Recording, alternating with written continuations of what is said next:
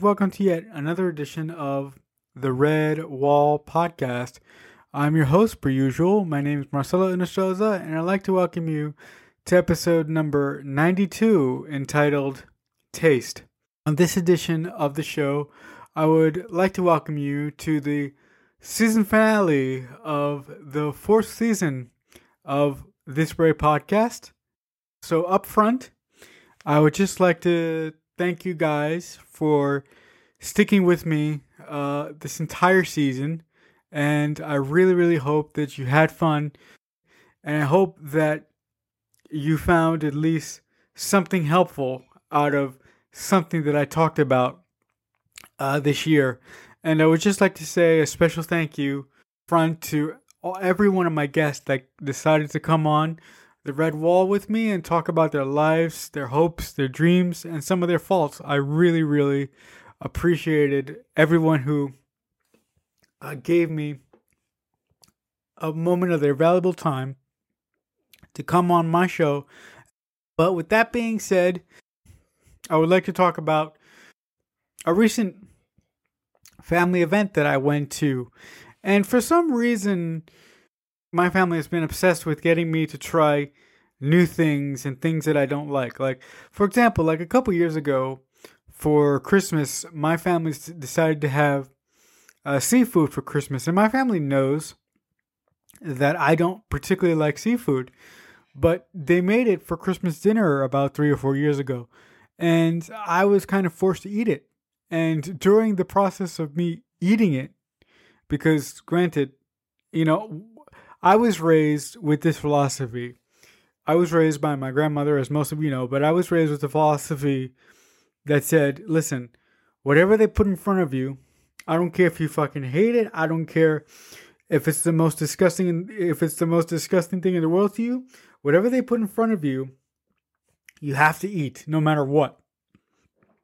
So I was raised with that philosophy. So I came to Christmas dinner that year, 4 or 5 years ago. And they told me we were going to have seafood. And I was like, well, fuck. I guess I'm going to have to eat it. And I ate it. And I did not like it at all. And I almost turned green after eating it. And it was one of the most uncomfortable Christmas dinners that I've ever had. Because I can't fucking stand seafood.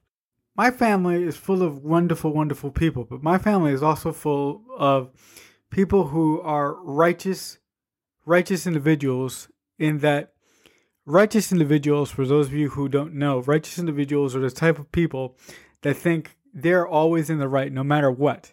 And even if you prove these righteous individuals wrong, they'll find a way to make their point more justifiable than yours. So my family is full of assholes and righteous individuals. For some reason, my family has been on this kick to get me to try out foods that I don't like. And I'm like, dude, just because I don't like foods doesn't mean that I have a less refined palate than you do. It's just that I don't like the foods that you like. Like, I don't like shrimp. I don't like seafood. I don't like mussels. I don't like this. I don't like that. But it's like every fucking time I've been going to a family function as of late, they've been cramming this fucking thing down my throat. They've been holding it over my fucking head. And in this recent family get together that that I'm talking about today with you guys, it got to a point where I got so fucking pissed off, and they saw that I was getting pissed off, but they kept going and going and going and going and going. It was like, it was almost like they intentionally wanted to stress me out. My family is a family of practical jokers, and they like to make jokes, right? That's all they do. They make fucking jokes left, right, and center and every which way. And I don't do that. I'm very, very serious and very, very stoic. And the fact that my family got pleasure out of my frustration of trying to make them understand that I don't like certain foods, and no matter what they say to me, I'm going to not like them. But it's almost like they disregarded my feelings. And they were like, oh, you're fucking weird and you're strange and you don't make any sense because you don't like the foods that we like. And that's fucking bullshit. Do I complain about the foods that you don't like? Do I criticize you for not liking foods that you don't like? I don't fucking do that to you. Why do I deserve this abuse when I don't give this abuse to you? So what is it about me that has a big fucking sign on my head that says, poke me and criticize me for all the foods that I don't like? Listen, my family is full of righteous assholes and people who always think they're right. But it's like, if my family didn't really care about me, they wouldn't talk to me, they wouldn't give a shit about me, they wouldn't give their opinion on every single fucking little thing that was wrong with me. My family has a tendency to criticize me on every little fucking new thing that I get. Like if I get a new phone, they'll be like, oh my God, why you got a new phone? You don't have money. You need to save money. You need to do this and you need to do that. And I'm like, no, I don't. It's my fucking money. I'm an adult and I will do with my money whatever the fuck I want. Do I criticize you when you get something new?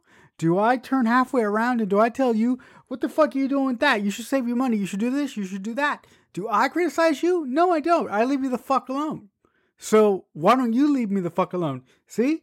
There it goes again. My family is very, very opinionated, and my family is full of assholes who feel the self-righteous need to tell you what they think. And it's just a pain in the fucking ass. But listen, with all that being said, family is family, and despite all their, nagging and constant nagging about, why I don't like these certain foods or why I don't like this or why I don't like that. The other thing that drives me up a wall is that my family tells the same fucking stories every fucking time I come over. They tell the same fucking story about that one time I got drunk on a screwdriver. They tell the same fucking story over and over and over and over and over again until I'm blue in the face. And I'm like, guys, I've been drunk several different times. Can we fucking tell a different story? Why the fuck are you telling the same fucking story again and again and again and again and again? And they wonder why I don't fucking tell them anything. Because if I give them anything, they'll use that to poke fun at me and make fun of me. And I'm like, do I make fun of you? I don't make fun of you. So again, what is it about me that says, oh, let's make fun of this person or let's annoy the shit out of him till he gets fucking frustrated and blue in the face because that'll be fun. Well, guess what, guys? It's not fun. I don't make fun of you, so you don't need to make fun of me. With all that being said, I love my family and they're caring individuals, but they can be a pack of fucking annoying, self-righteous pricks sometimes. And they're really, really difficult to deal with in other times. They're loving people, but they can be really difficult to deal with sometimes. I think that'll do it for this edition of the Redwall podcast, episode number 92, entitled Taste. Once again, my name is Marcelo Inostroza, and I'd like to thank all of you for joining me on this 23-week journey and listening to the conversations that I had with people and listening to stories about my life. I really, really appreciate it.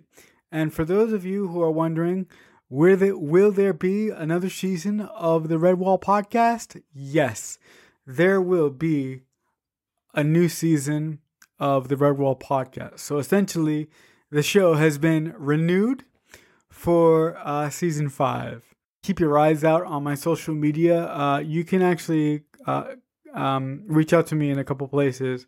I'm on Twitter. I'm at CreekFanatic88, or on Instagram using the same handle, CreekFanatic88. So if you guys want to talk to me, or if you have any questions about future episodes of the show, you can DM me or add me there, and I will do my best to keep you in the loop on episodes that are going to come in the future. But again, I thank anyone out there in the greater universe who decides to listen to my show, and I just want to say that it means a lot to me. But on that same note, if you like the show that I do, I would appreciate a comment, a like, or subscribe on whatever podcast service you happen to be listening to me on at this very moment. But until next season, as always, I'll see you when I see you.